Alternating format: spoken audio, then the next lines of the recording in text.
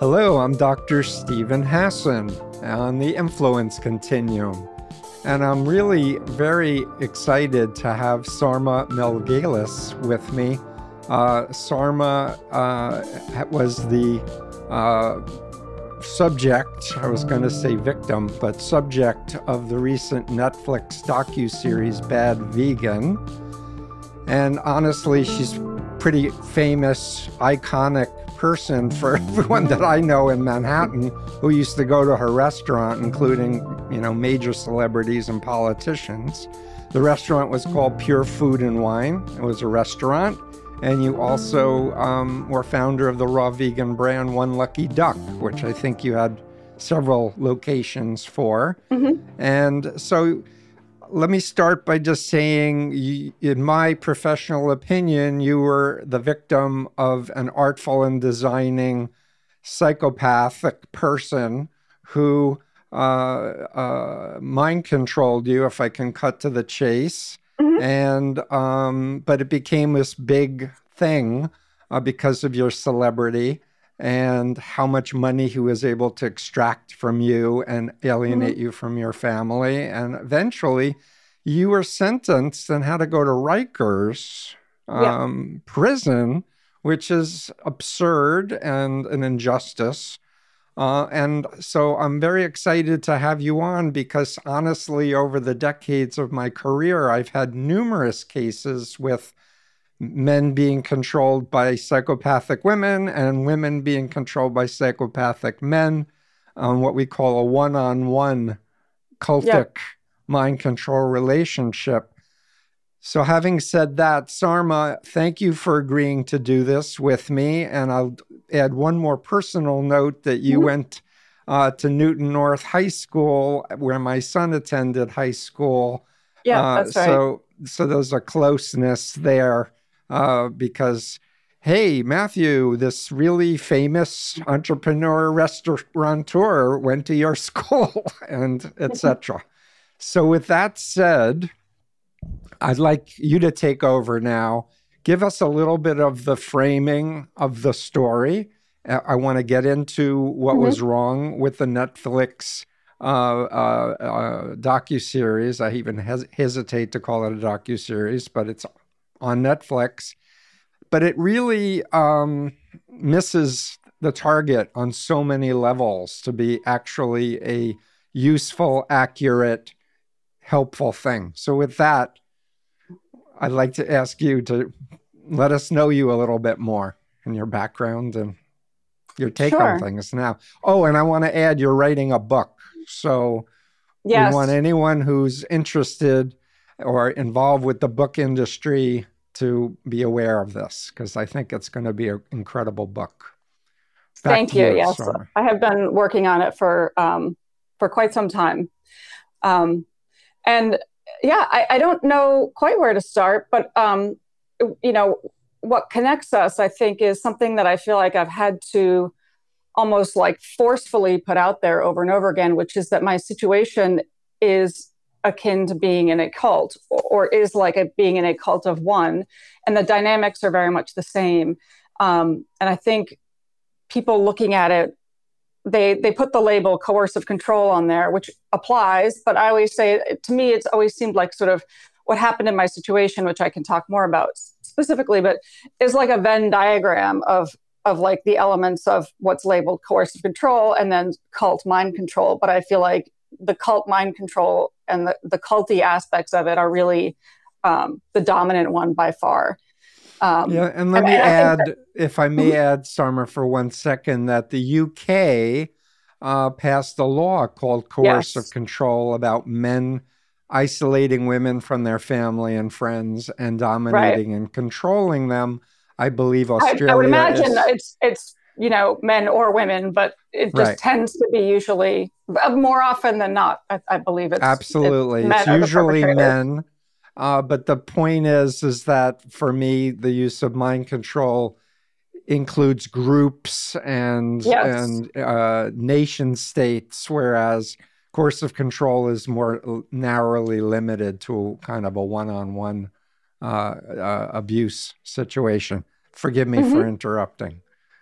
Yeah, no, I mean, I think that's an important distinction, and I think what's another distinction is that the person in my case, I call him Mr. Fox in my book because it's easier to call him something that sounds more like a character than an actual person. Um, You didn't want to but use Mr. Slimebag? well, I mean, Mr. Fox is what he called himself, and it just sounds like a bit of a character. But I do have my own personal, more colorful abbreviations for like how I refer to him among family and friends. But um, Well, if he called himself Mr. Fox, my advice is to definitely not use his word. Pick a different word. I mean, it's for me, it's kind of it's the easy way for me to refer to him in at least in the narrative of my book, because it would get confusing. Early on, I knew him as one name, and then later found out his name was something else, and so it would be weird to kind of switch in the narrative back and forth. I understand. But this is another point I just want to highlight for our listeners, because I have listeners with all kinds of interests in the subject matter. But identifying that a person has a past where they've changed their name is a big flag. Not that there aren't legitimate people who do it for legitimate reasons.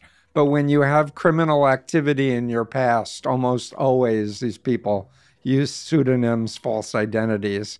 And one reason why I encourage families that call me to hire a PI, a private investigator, to do the deep dive to get the full profile on the person, in which case we can often find prior victims that can help us. Please continue. Yeah, as there was in my case, and her experience was, different, but a lot of similarities. And I think what's most striking coming out on the other side of this is seeing how many similarities there are. And it feels so strange at first. It's sort of both comforting and but also very strange that I've heard this over and over again. It feels like these perpetrators, they all are working out of the same handbook. Because it's like you hear somebody else's story and you go, oh my God, he did the exact same thing to me. Or, even with cults and, watching the Nexium story and learning, one after the other, any story that I listen to or read about related to cults, I see striking similarities between those cult leaders and Mr. Fox is all.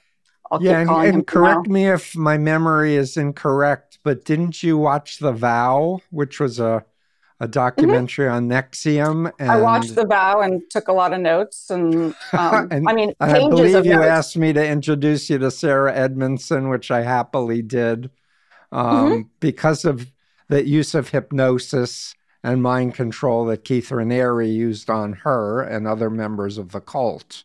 That you were going, aha! This is not so rare. Right. And she and Nippy, as you know, I did their podcast, and their podcast, it's been a big source of comfort to listen to other stories. And so often I hear things that resonate that might be something that hadn't occurred to me before. And it's like another puzzle piece kind of going, oh, okay, here's a piece that like fits in now to this picture that's making it a bit more clear. So that happens to me when I listen to a lot of these stories. And it's great because you don't feel alone. You realize there are lots of other successful, intelligent, educated people who... Go ahead. I have heard from, I don't know how many, and there's so many hundreds and hundreds and a bajillion messages that I never got a chance to open when Bad Vegan first came out. It was like, a massive fire hose in my face. And so I wasn't able to open messages and read emails that came in through my website and all the incoming through every like digital orifice, as I like to say, just, LinkedIn messages like Twitter, Instagram, Facebook, my website. So, but of all the ones that I have looked at and read, and now I'm able to read the ones that come in, I mean, it is a constant stream of mostly women, some men, but it's like there is so much isolation and shame, and I'm getting I'm getting expressions of gratitude for telling my story because people say, nobody understands. I've been alone. And I think that is, in my case, that is one, one benefit that, my having been somebody that was written about in the papers and that it became sort of a high profile story is that, for better or worse, I'm not alone with it. I might get people yelling at me and being critical, to put it mildly, and whatever happens, but at least I'm certainly not alone with it. So part of the reason why I keep speaking out and I keep going and talking about it and is because there are all these, again, mostly women, some men, who they don't have a platform or an ability to speak out. And so I feel like because I have the ability to speak out, I will continue to do so for them as well, so that, there's a better understanding of this, because people telling me they were rejected by their family and friends, and, that just compounds the injury and the destruction of what these types of people are able to do. And I think talking about it, helping people understand, getting more information out about it, hopefully being able to get some laws passed, like the one in the UK that you mentioned. And I think they might have passed it, or it was in the works in Australia. But criminalizing that type of deliberate, diabolical, destructive mind control and control in various ways. And then hopefully that would also spare others going forward of getting, of the blame for it. Yeah. And I want to just highlight your courage and willingness to help others. That's not something that most people who exit mind control situations are willing to do. A lot of people just want to put it on a shelf and pretend it didn't happen, and that is rarely a good strategy for healing. Yeah, I didn't really have I didn't quite have a choice in my case, because it was out there so much, and I think it was made clear in the end of the film that I was left with huge piles of debt too, which one way or another, how whoever was responsible, and to the extent that I one way or another, I want to address all of that. So, realistically, how am I going to do that other than kind of putting myself out there, writing a book, working on various projects that might be both useful, lucrative, but one way or another, I don't want to live with that, with all of that debt. And that sort of brings me to the Netflix thing, because people assume that I must have made a ton of money from the Netflix film. I call it a film too. I hesitate to call it a documentary. And that wasn't the case, because with an actual documentary, there are issues of journalistic integrity, and one technically shouldn't be paid for a journalistic news piece. But that wasn't what this was. There was this element of entertainment and deliberate confusion, and it was clearly meant to be entertainment first and foremost, versus educating people, because it certainly failed in the department of educating people about sort of the how and why this happened. And one of my issues was that I was made to understand that at the end of it, it was going to explicitly state that for my participation in all of the troves of materials that I contributed, and that I was able to that I did get an initial payment that was pretty much precisely the amount that my employees were owed after everything that happened. And so that money went via an escrow account straight to the employees. And so they were paid, and that was done and taken care of. And beyond that, I didn't profit. And then, yes, I have all these other debts and obligations that are much larger, but to at least make it clear that, that my employees, which was the part that weighed on me the most, were in fact paid. And then that wasn't in the end of it. So that was a source of, complaint. And I feel like sometimes we start these interviews assuming that everybody's seen it, but it's sort of the short of the story is that, I had this restaurant and a brand, and it was growing and it was doing well. But I was running it alone, and I had recently split up with a boyfriend. It was sort of my first heartbreak. I'd never really been truly heartbroken before, and was overwhelmed. I did carry some debts from a prior situation, because I did get into a situation before with somebody who, I guess I would say, to put it mildly, was, manipulative and exploitative. A business situation. Yep. Yeah. So, and that was my original collaborator, not Jeffrey. It was right. Matthew, same name as your son. So then what happened was, I met this guy via social media, which is always like not in itself a red flag, but like should make somebody a lot more wary and careful. Skeptical. Yeah. Because people aren't who they necessarily represent themselves to be, and people need to understand reality is what's important, not. And when it starts that way, they're able to much more. When it starts that way, they're able to, I think, better control like what information they're delivering to you, right? So he created this mysterious persona and would put out these little tidbits, and I had not met him in person. So it was this slow process. Eventually he came into my life and then got me to start, giving him money, and it just snowballed. And I ended up giving him a couple $1 million, and my business was destroyed and closed. Then it reopened, then it closed again. And then he took me away. And this is another just sort of personally frustrating thing, but everybody sort of somehow would completely erroneously summarize the story as if like I stole millions of dollars and then we ran off with it, and that I ran away with him, and that, it was some sort of like Bonnie and Clyde no, like not that at all.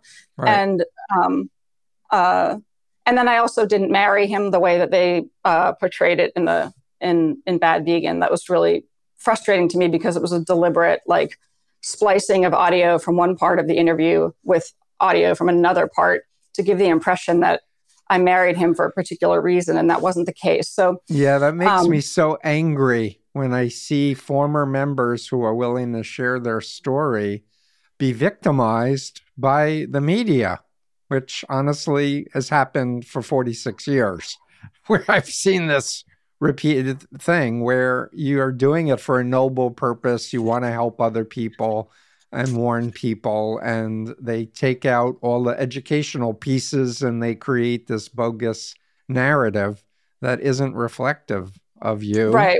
And which not only, because no matter how, like, even if it had been portrayed accurately, I would expect kind of the usual kind of, how could you be so stupid? How could you believe him? Kind of like that was a little bit more expected.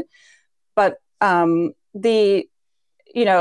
allowing people to think that like somehow I was in on it, which it's one of those things where it's almost like those, like those things online where some people see it one way and some people see it another way, and they don't see how the other person saw it the other way. Yeah. And that happened very much with this, where, lots of people saw it, they kind of understood it, or even if they didn't so much understand it, they thought like, oh, this is tragic, what a horrible thing that happened. And then there are a lot of people who watched it and came away thinking that like, I should still be, I get incoming telling me I should still be locked up in jail. I should be ashamed of myself. How could I have done that? I'm a fraud. I'm a con artist. I'm a sociopath. And, I think almost by definition, if you're somebody that has been through something like this, you tend to be a sensitive person. Yep. And so, those things don't roll off as easy as one might think that they do. And it's an uncomfortable feeling. And it makes me feel sort of naive all over again that that happened. But let me just lift you up and support you. I've been hearing the same things to this day, that I was weak and stupid and gullible and needed a father figure. All this from totally ignorant people who haven't even made the beginning of an effort to understand social psychology or hypnosis. But, you get thicker skin if you are wanting to be in this space. And I just want to tell you how upset I was watching The Bad Vegan, how frustrated I was. We had talked before I watched it, so we knew each other, and you had shared some of your stories before. And it made, like I said, I've had other cases that are mirrors of what you went through without the victims being sentenced and put in jail, much less a documentary. But I want to add, if I may, you told me that the filmmakers sat down with Evan Stark, who is a sociologist who was the originator of the coercive control model that became a basis of law. They had footage, and a mutual friend, Hoyt Richards, who had been a supermodel celebrity. Yeah, you made that introduction as well. Was in a UFO cult, and they interviewed him, and they didn't use any of that footage. I know. I'm so upset. It makes me look like I helped arrange those, right? And Evan Stark, they spent an entire day at his house, used up an entire day of his valuable time.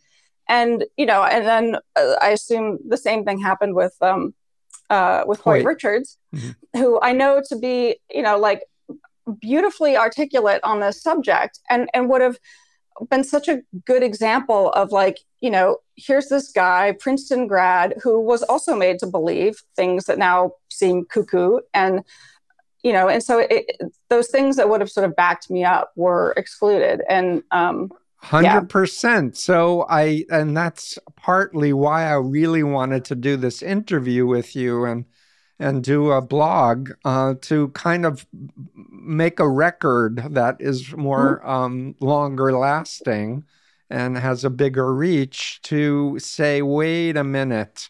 And by the way, I went and did my doctoral research in my 60s because I want to do what I can to change the law, to have clear definitions of what's due influence and what's undue influence, what's ethical and what's destructive authoritarian control. And that's, for me, the big issue right now on planet Earth, that people are confused. A lot of people walk around thinking, with the myth of invulnerability, oh, that could never happen to me. I'm too smart, or I'm too, whatever. Yep. And you're brilliant, you're successful, you're educated. It happened to you. And it happened to me. It happened to Hoyt. It happened to millions and millions of other people. Yeah. So having said that, I hope that something can be done on your book that's more of an accurate description, that's educational for the public. Maybe a book movie deal. Hint, hint, anyone out there, agents or whatever. Yeah, I think that,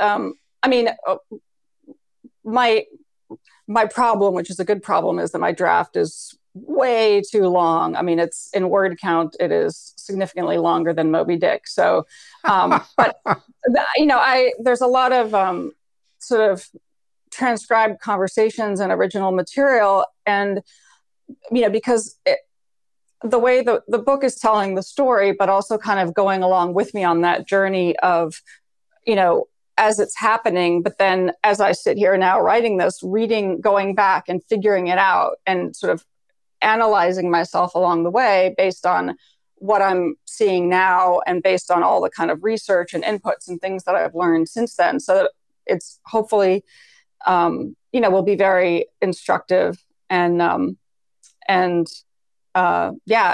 useful, and so the good news, enough entertainment value that so the good news is there are great editors who know how to cut things down and tell stories, and you get to have a website and put all the other material that didn't get into the book. That's my plan. I've already posted more than I intended to, because sort of in the wake of the Bad Vegan coming out, I felt like I I was kind of blindsided by people's reaction. I didn't realize it would be that extreme. And I felt sort of forced to correct the record as much as I could. And also, and so I did that on my website. And I also ended up, let's plug it. It's sarmaraw.com. So my first name, Sarma, RAW.com. And I posted even like this letter that I had written in 2016 during those months after, when I was out on bail after I'd been arrested, and was in that process of kind of waking up out of it. Yep. And I just wrote this angry letter to him on my phone, kind of in pieces, because I just, when you're so angry at somebody, so you're having those arguments in your head. I do that all. And so because they were just driving me nuts, I started typing them out into my phone. And so eventually I had this long letter, which I knew I wasn't going to send him, but it was just like I had to get it out of me. It's very therapeutic. I recommend it to my clients all the time. Yeah, no, it really is. And then it ended up being useful because, pretty much everything in there is like verifiable. And I needed people to understand, like, this is what happened. This is what this person did. And it's very graphic. I talk about like icky sexual stuff because it was so repulsive to me that people thought, oh, you did this for love, or that I was in on it with him. And it was like, no, like, read this. And let's just be very clear that this was not a happy experience for me. He's gross and disgusting. And you're beautiful and wonderful. I mean, if you see the two of you, it's like, why is she with him? And unless you understand hypnosis and psychopathological, seduction and mind control, it doesn't make any sense. So, but a really good example of one of these like puzzle pieces finally fitting into place was I could never quite understand.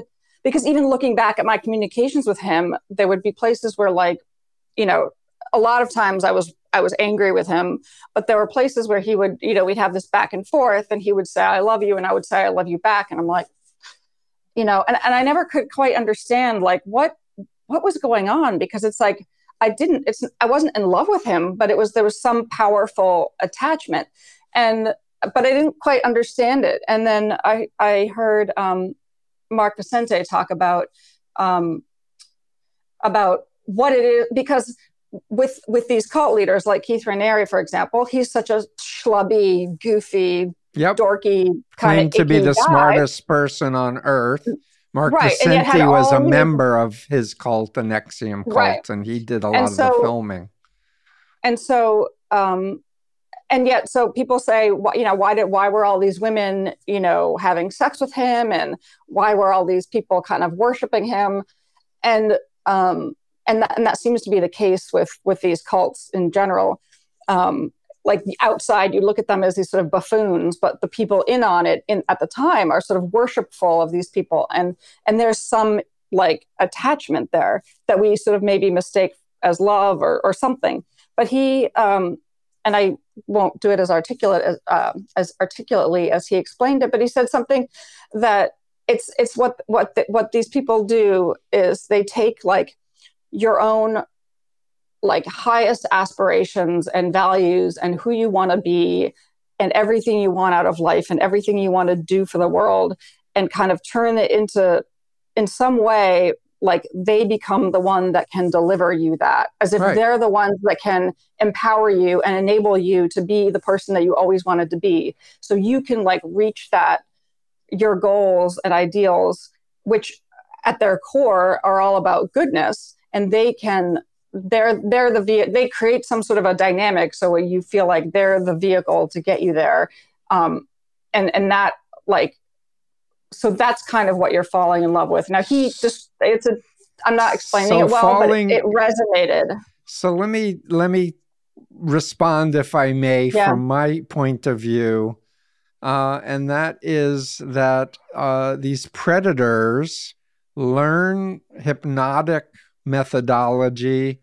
A lot of it is NLP, neuro-linguistic programming. We know for a fact that Keith Raniere was using neuro-linguistic programming techniques. We know that Saltzman, who was the president of NXIVM, was trained by Todd Epstein, who was trained by Richard Bandler, who started NLP.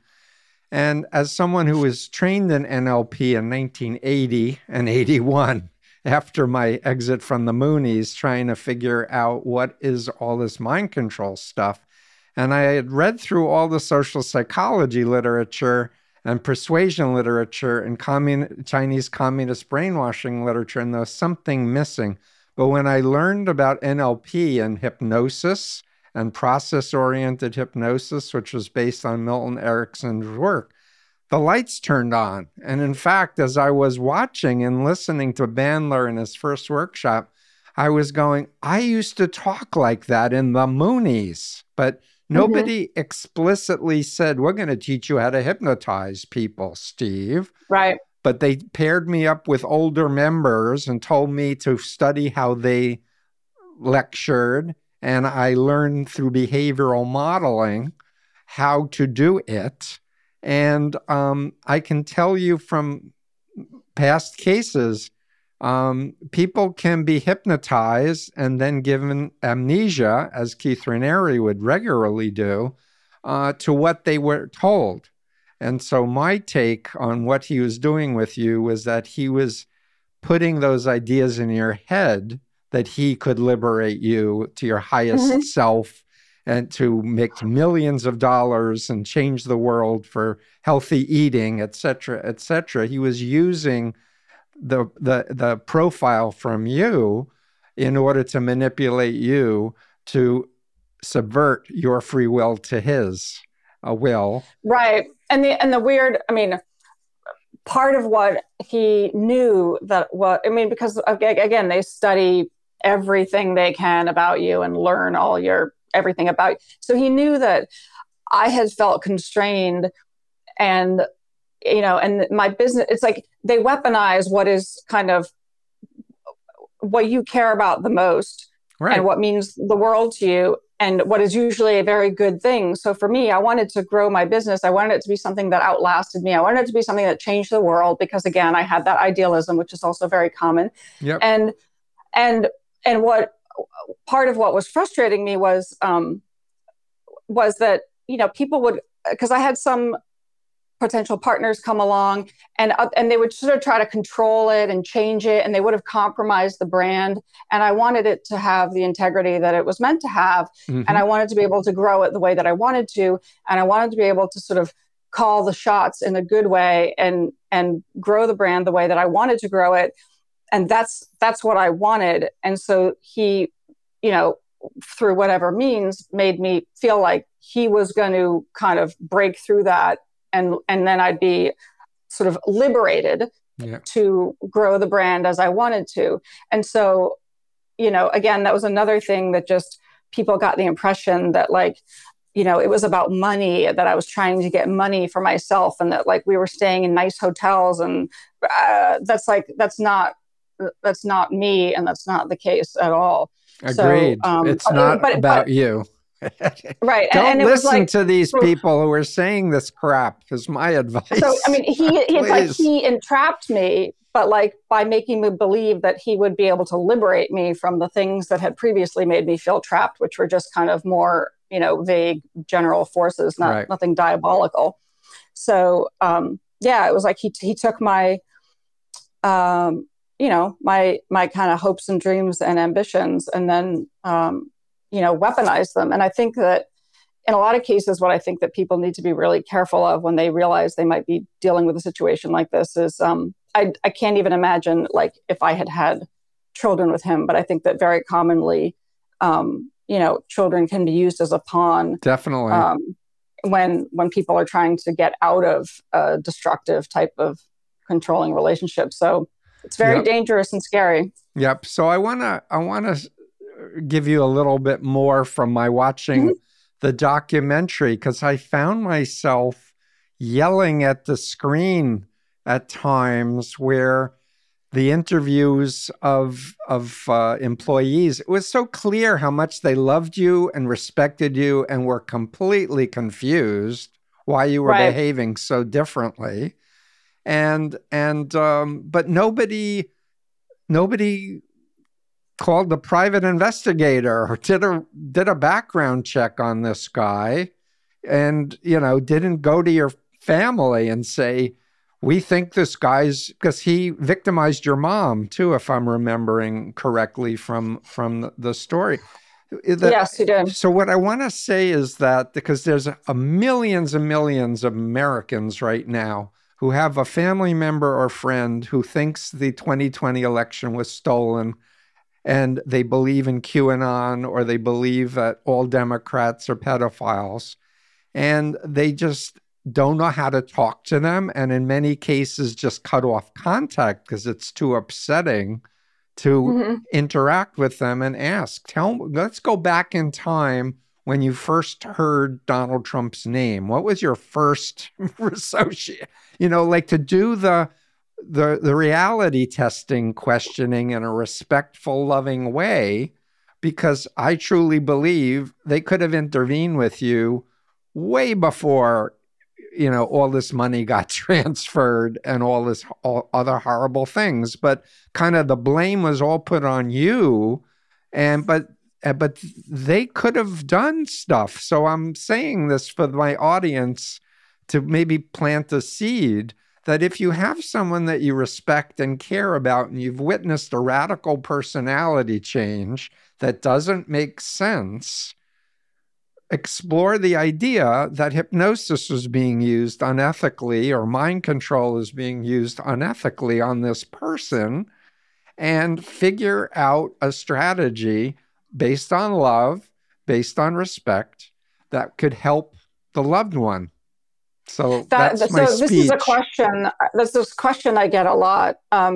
And two things, just to circle back, when you're talking about the NLP, yep. What's so striking when I'm looking back at all of this is because I'm able to read some of he thought he deleted all of our correspondence. So he thought he deleted like all of our digital history.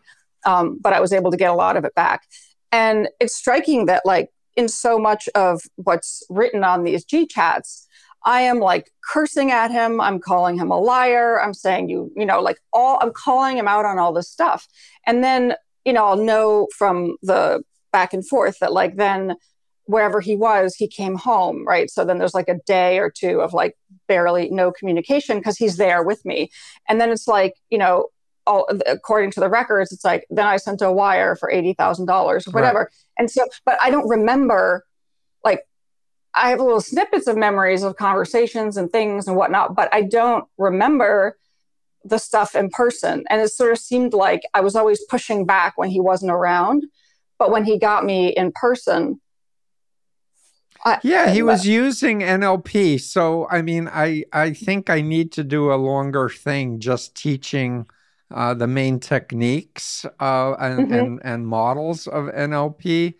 But I think for our listeners, I'll just say that what makes the most sense, I'm speaking now with my mental health professional cap on, is that mind control creates a dissociative disorder where like the old Steve Hassan, then the Mooney Steve Hassan that suppressed Steve Hassan. The real Steve Hassan was still in there. But in terms of interacting with the outside world, people rarely got to hear what I actually said. And part of the control, and this is going back to what you just said, was that I was always with the group or always with somebody from the group monitoring me. But it was only when my van crash happened and I was away from the cult for 2 weeks that the real Steve started coming out again. Right, which your van crash was like my getting arrested. It's like that dramatic thing that like physically yanks you away. And I've interacted with some people who are telling me about, my mother is with this guy and this is happening. And I, I'm not like professionally qualified to be giving them advice, but I feel like I know enough to at least try to warn them of certain things and to emphasize like you like consider drastic measures, because whatever those drastic measures are probably much better than the one that's eventually going to happen, which might be horrifically tragic and irreversible. Good point. And then also because I don't feel like, because a lot of people have said to me, friends or acquaintances, oh, I wish I knew you back then, as if they could have gotten me out. And I know that, I was telling everybody everything was fine. No, everything's fine. I was reassuring everybody everything and was as fine. a Mooney, I'd say, I'm happier than I've ever been in my life. I'm filled with God's love. I was quietly miserable and tortured, but I felt trapped. And so I would put on this face that everything was fine. And so I don't know what they could have done. Anyway, I have my a whole point is, book on what they could have done. It's called Freedom of Mind. If they had that, but I'm not surprised that kind of there wasn't anybody kind of jumping in and intervening so much, because again, they just didn't really know. They didn't really know what was going on. And so let me highlight, it's going on. Look at the world right now. It's going on with millions and millions of people, and lots of former members are coming out of the woodwork telling their stories, whether it's an MLM or a political cult or a religious cult or whatever. Please. And in these one-on-one situations, what I've told people is, because somebody will say, well, my mother, she acknowledges he's a bad guy and she's given him money, but she says she's not going back to him, but then she always goes back to him.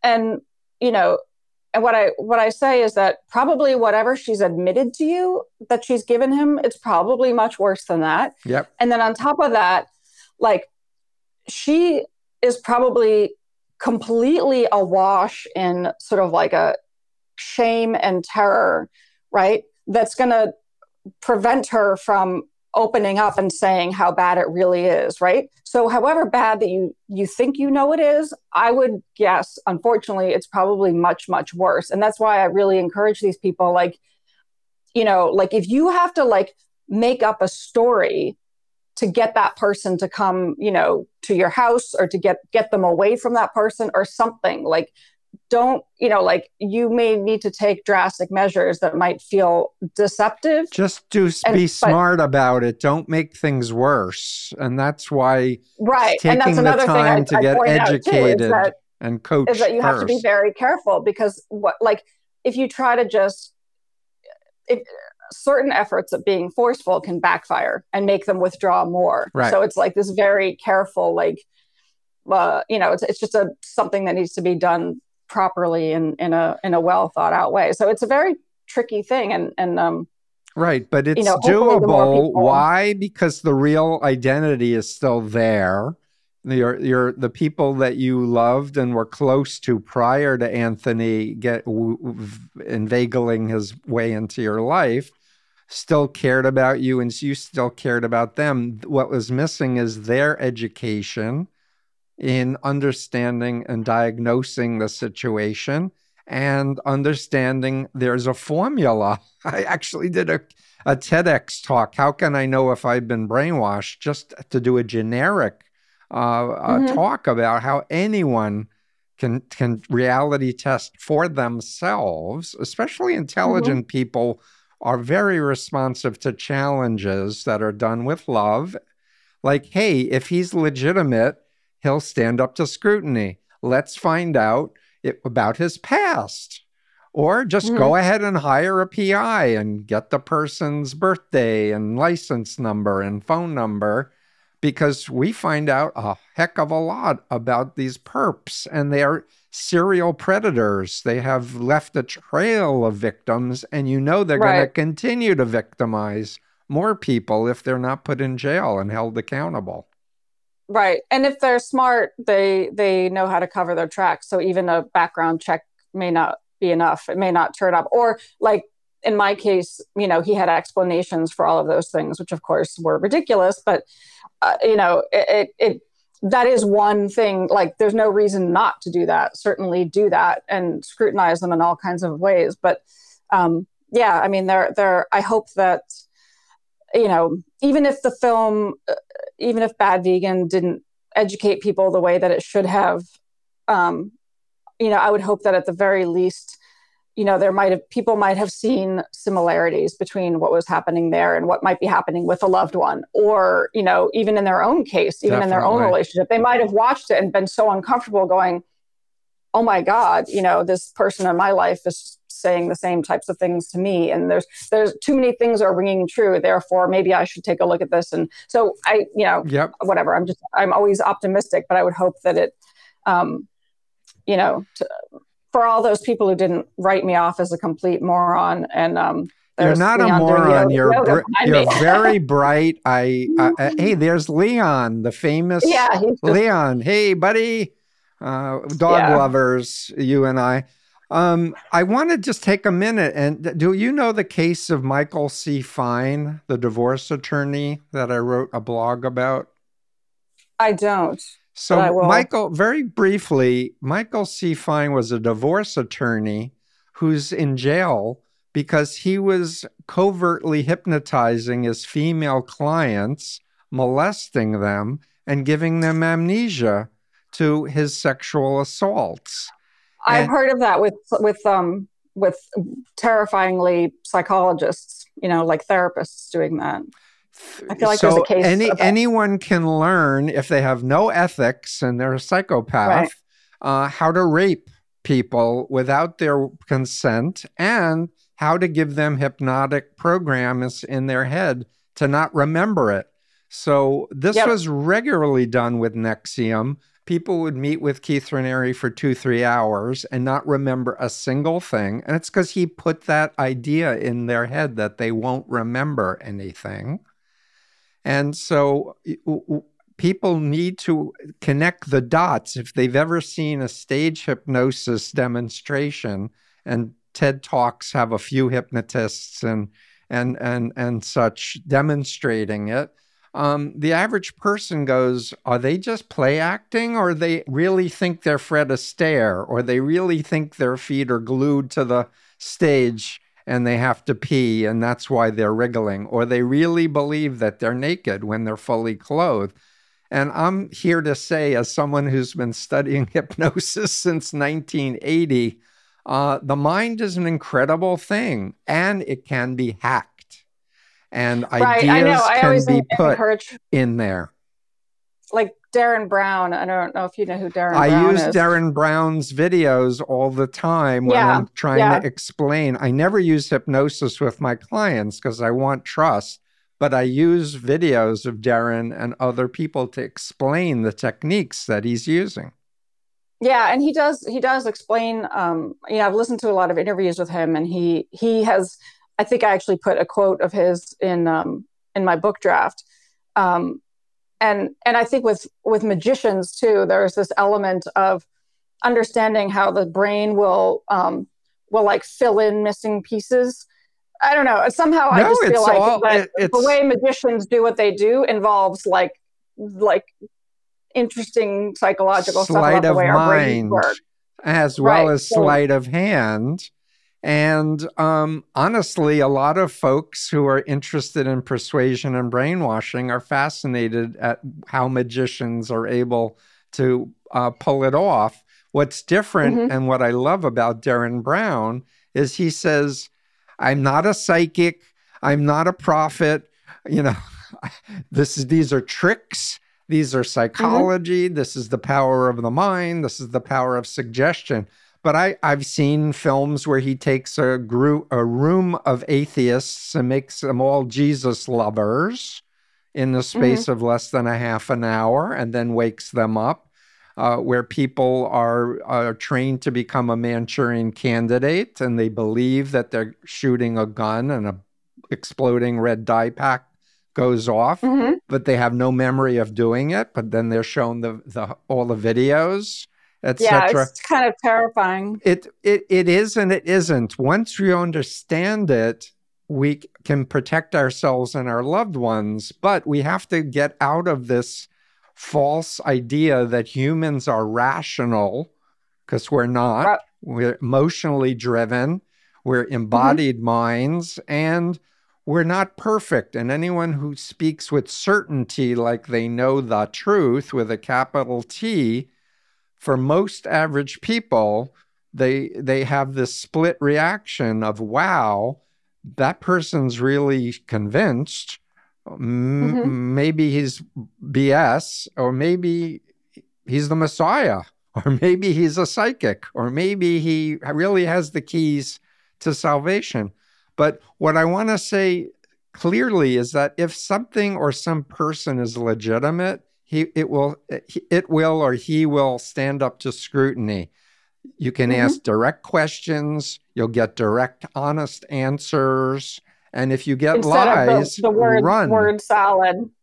Yeah. Well, typical is you ask questions and the answer you get. Because I mean, I can't, like the number, like I have this sort of general memory of this thing happening all the time, which was like, I would be like, yeah, but what about this? What about that? I don't understand. How come this or that? And he would answer me in some way that I was like, huh? Like he wouldn't ever answer. It was like, it's like word salad. He would say all these things that would make me feel like I'm deficient for not understanding it. Exactly. So let me explain the concept or the trick, and that is understanding that mind controllers want you to be in a state of confusion. So, because that's how they can get you. So you ask a direct question and they don't answer it, and they say contradictory things in the same sentence. And the average person, unless they understand, oh, a psychopath, a cult leader, unless they can name it, they start going, wait a minute, I don't know what he means. And then if you get into that passive mode of, well, he must know what he means versus he must know that he is using a confusion hypnotic technique on me to get me to write that next check or to, get me to take off my pants for this, person I have no attraction to, whatever. I also want to mention, I had a case maybe 15, 20 years ago of a very successful medical doctor. I won't give details, but he abruptly married a much younger woman, went with her to Las Vegas, got married, bought her a white Mercedes. His family is like, what? Like, who is this person? You haven't even introduced her yet to us. And it turned out that when they were having sex, she was saying things like, we were in a past life. We were lovers together. You were my soulmate, but over and over and over. And when you're having sex, you're not thinking rationally and analytically, etc. And if somebody has training in hypnosis or even read books on it, they can put these ideas in your head, especially if they have regular access to you. Right. But you don't remember it. And unless there's a record that's objective, it's a lot of guesswork. What happened with this Michael C. Fine that put him in jail was one of his victims came home after a meeting with him, and she discovered her panties were on backwards and there was a wet stain. And she knew she put her panties on correctly every morning. And she went to the police. They did a test kit to see if there was semen. It wasn't. And they said, tell us what happened. She said, I don't have any memory. I saw my lawyer and this happened. They said, we can't help you. And this brave, courageous woman, the next time she met with him, put on a recorder in her purse and recorded him hypnotizing her and molesting her, took the recording. The police went, oh my goodness. They actually hired an expert in hypnosis to verify, yep, that's the real thing. That really is hypnosis. And they set up a sting, and it turned out he had kept trophy tapes of all the women that he had molested. So there were like 40 plus people. It's so interesting that they tend to do that. Like in the way that Keith Raniere wanted everything filmed and recorded and saved. It was like he did all the work of all the evidence. And then what also struck me was in my situation, so during that time when I was out on bail, and they had sort of when we were arrested, I guess they took sort of all of our stuff, anything that was of any significance. Yep. And so at some point down the road, my lawyer at the time called me and she said, Sheila, she was in the film. She said, well, the DA has your journal from 2014. And I was like, what? My journal? And I remembered like vaguely that there was a time when Mr. Fox had, I guess, seen me writing in it, took it from me and was like, you can't be writing this stuff down, yelled at me, whatever. And I assumed he'd like thrown it down the trash chute or something. But instead, for some reason, he had it. And I mean, I'm so grateful that it exists, sure. right? And then also all of the stuff that was on his devices, the recordings that he made of me, where they showed like a tiny bit of it in the yep. Bad Vegan, but there are these recordings of me where like I look like I'm on drugs. I'm like sobbing in a way that's like that I look like I'm not right, you know, like you were crazy, which is what he wanted you to look like. Exactly. But it was like, he thinks he's somehow gathering something that's all of that stuff basically worked in my favor. And the strange thing was that the journal, when I first got the like PDF copy of it and was, you know, beyond the mortification of knowing that like everybody's reading my journal and all the goofy, embarrassing things I wrote in there. When I read it, I was crying because I read it and I was like, oh my God, well, like finally, this surely would exonerate me, because I said in it over and over again, like, right. I don't know what's going on. I'm terrified. Like, oh my God, like praying that, you know, like there's so much in there that makes it clear sure. that I was like confused, not intending to hurt, you know.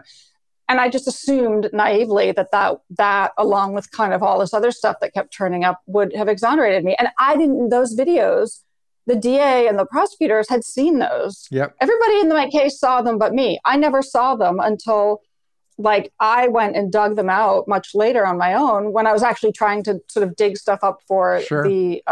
For Bad Vegan. And I came across those videos and it was just sort of like another thing that I don't know. I just don't know. Like if those had been shown to a jury, would that jury have gone, you know, she's a terrible criminal. Like, let's put her in jail. So we know from social psychology, there's something called confirmation bias, that yes. you tend to filter for information that's confirming your current beliefs. So it's a version of what you were saying earlier about looking at two different images and people see the right. devil or the angels in an Escher lithograph or something, for example.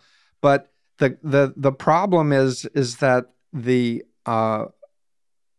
state of education of people on Earth about the mind is about 50 to 100 years out of date. In other words, this notion that only weak, stupid people can be mind controlled, or we're rational beings and therefore you turn 18 and everything is an adult decision. We now know the brain doesn't even mature till 25 or 26 in the frontal cortex in your executive functioning. So the critical thing is we're dealing with ignorance of the public, that this is really happening all the time around us, and that in order to protect ourselves, we really need to have clarity and how to discern what's trustworthy information, what's a lie, who's a legitimate leader and who is a phony, right? But this is the cusp where we're at. And I really believe we're at a tipping point, Sarma, where there's so many people this has happened to that it's beyond the ability to deny that it's only a few weak people, because it's just not the case. So to answer your question, I believe if your attorneys understood the frame of undue influence and mind control and coercive control, they could have presented evidence that would be overwhelmingly powerful to the jury. I really believe that now, because we just there wasn't so much... one. There was no jury. It was like, because, you know, I mean, here's the thing about the system is like, first of all, a trial would cost $1 bajillion, right? And not only that, but it would have been terrifying. Because, I know enough to know that, like, very often the most compelling evidence is inadmissible for some reason or something. But either way, it was like going to trial just wasn't an option for me, realistically. But even if it was, like, the sheer terror and stress and how long these things take, and like, it would have been so stressful that, like, just I'm not trying to. It happens all the time. People, like, plead guilty all the time just to be like, let me just take the light set, let me just take this and be done, because that's way less stressful than a trial that I can't afford, a trial that's going to take over a year, that's going to be like, so let me just take the easy route out and plead guilty, no matter whether I, in my heart, believe I'm guilty or not. That's almost irrelevant to the decision. It's like, this is the better option of the two. Yeah. And I'm not trying to say that you fault of our system. Yes, the system, the adversarial legal system is not victim centric. Does not go out of its way to protect the whistleblowers, and in this sense, you were not just a victim, but also a whistleblower on this person's predatory behavior. So, I mean, the past is the past. So I support you in your decisions going forward, but I really want the public to understand that you can Google hypnosis plus sex or covert hypnosis, and there are websites which will take your credit card information and teach you how to do these techniques on other people. And there's no law against it currently. Yeah. There's like that. I remember that book that came out a while ago called The Game. Do you remember that book? Pickup Artist. Right. Book. Where, I mean, it was for like, pimps call what they do the game also, by the way, and I helped to develop a recovery program for women who were sex trafficked called Ending the Game, because the game is, if you're playing their game, you're always going to lose. The only way to win the game is to run and have nothing to do with it. And there's a lot of, it's like, it's kind of like tactics of NLP, and there's a lot of things in there, like sort of mirroring and a lot of these weird little techniques to anchoring, get, mirroring, this girl creating at the bar to be submissive. Age regression back to childhood. When people are age regressed to childhood, they don't have the resources of an adult. I want to state categorically, because I haven't yet in this interview, that anything that has the power to help has the power to hurt. And so I don't want to convey that hypnosis in and of itself is a bad thing. My position is go to a mental health professional who's ethical, who has proper training, but do a lot of consumer awareness and check the person's credentials out, etc. And you can even record sessions. Because if anyone is going to be doing nefarious things, they won't allow you to record their sessions, so that they'll get rid of you. But so anyway, the hypnosis is a powerful, wonderful tool, and it can be used for bad purposes by people who want power, money, or sex, or all three, and that's the universal with cult leaders. And back to the point about some of these predators liking to keep trophies, liking to keep pictures and other things of their victims. The psychology of these people is malignant narcissism. It's not just the narcissism, which is on a continuum and can be healthy narcissism or really bad narcissism. But it's all about them. They have no ability to have empathy for their victim. And especially in one-on-ones, one of the first things I say to my clients is, you may have believed at some point that this person loved you, but if they don't have the ability to have empathy, they don't have the ability to truly love you either.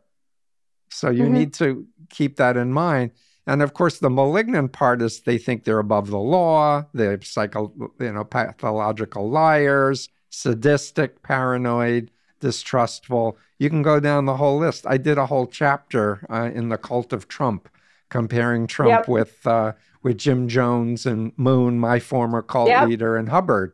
So my own copy is there is a playbook, but but the people who are doing this harmful stuff, a very small percentage of them, and if you understand what to watch out for, you're going to protect yourself from a lot of misery. And they're, they can be so skilled, because what's interesting is, like, in terms of understanding other people's feelings, they can be extremely skilled at understanding cognitively what makes other people tick, right? So they can understand, and therefore they can play the part. So it's like they have the ability to understand how somebody else is, not in a relatable way, but in a strategic, informational kind of a way, but they don't care, right? So what I learned, it's like they're using it, and then I think because they have that understanding, they're able to, say what they know you want to hear, or pretend, or make you think that they really care, and, look the part. Their eyes can get teared up. They could convince you that they do have empathy. So it's, or that they do, that they do love you or care for you, or right. Whereas, so going back to a little bit more of the playbook, as I understand it, the practitioner of NLP or covert hypnotic methods has been trained to watch nonverbal reactions, and they understand the idea of putting out a general statement, watching the reaction, and then throwing other things out there, watching your reaction. So what they're doing is what's called calibrating you. And they're building a model of their victim in their mind. And every interaction is used to refine the model to be effective, because the goal is power, money, and sex. How much power can I exert for my pleasure? How much money can I extract from this person? And how can I get my jollies at their expense? I feel like the other ones are a subset of power, right? So I feel like the money and the sex is about power. I agree. So it's like it's power, and then the money and sex are just like, I agree. They want those two things because it's about power. So I feel like it's kind of... It's all connected, but I agree with you. Power is the dominant thing, and that sex is about power. It isn't about true enjoyment and pleasure of sharing yourself with another person. Right. But there really is hope. There really is an exit from the nightmare. A lot of people have phobias that have been installed in their heads, that they'll never be successful if they leave this multi-level marketing group, or no one will ever love you like I do if they're in a relationship. And it's really critical that people understand the idea that people can install phobias deliberately in your head to control you and to think. And for me, when I was about 4 years out of the Moonies, when I learned about phobias as a mental health issue, and I thought back to the Moonies, like, how did they get me? Like, where did I start, fearing so totally? And it was when they took me to see the Exorcist movie, and Moon said, God made the Exorcist movie, and this is what would happen if you left. And when I revisit that memory, knowing what I know now, to have somebody say a Hollywood movie was made by God and it's a prophecy of what would happen, I would have laughed in his face and walked out of the cult. if I understood Yeah. phobias. I'm so uncomfortable now with fear because I mean he made me think that if I didn't do what he said, I would, everything would come crashing down, my life would be ruined, I would be Right. humiliated, on and on and on. And that as if that, like, so I had to do what he said. But he always made me, afraid, and he was always talking about, like, as if he was the one who would protect me and whatnot. And now it's like I'm so uncomfortable with fear that, like, the last thing in the world I want to do is watch anything scary. I don't. I I hear just you. don't. Fear is supposed to keep us away from danger, but you need Right. your critical thinking to evaluate: is there real danger, or did someone put some of these ideas in my head for their Yep. own purpose and such? Yep. And I think that when you've been burned the way you were and I was, I think it's a very healthy thing to be skeptical. It took me 4 years before I was willing to go to a workshop after the Moonies workshops. But I did Right. it, but I was pacing back and forth at the back of the room. I wasn't going to sit and be a compliant, obedient subject like I had been in the Moonies. And you learn strategies for reality testing. Mm-hmm. And you build a pod of trustworthy friends and family where you can go to them and a lot, everyone in your family and your former employees, I believe, were traumatized by what this guy did, traumatizing you. Whether or not Mm-hmm. they own up to it, only they can answer that. But again, the idea here is that the human spirit is resilient, that people don't want to be exploited and abused and used. They want real love. They want real purpose. They want meaning and to contribute to other people, whatever is coming from inside the real you. But understand that there are some really bad forces out there Mm-hmm. that have agendas. And I want to add one last thing as we begin to wrap up, and that is I wrote in my book about New Apostolic Reformation churches and mega churches as being the core of the cult of Trump. And Mm-hmm. these are being mischaracterized by the media as mainline white Christian evangelicals, which they are not, Mm-hmm. according to mainline Christian evangelicals.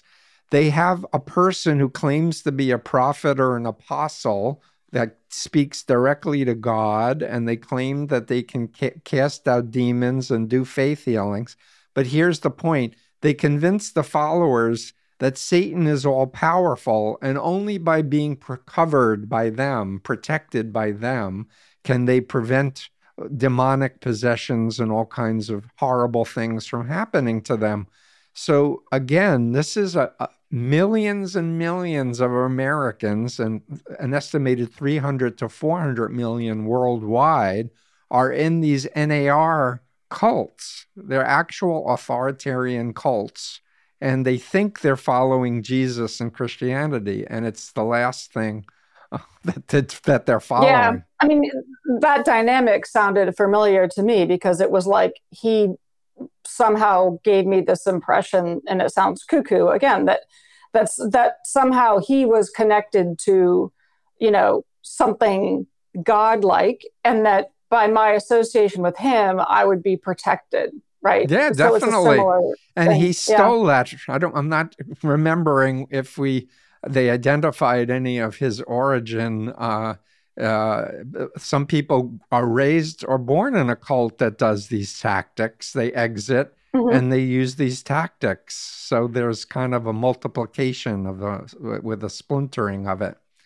So, Yeah. Sarma, we're going to wrap up, but I want to give Yep. you last words of what else I may have missed, or what other message you want to add as we wrap up this really interesting interaction.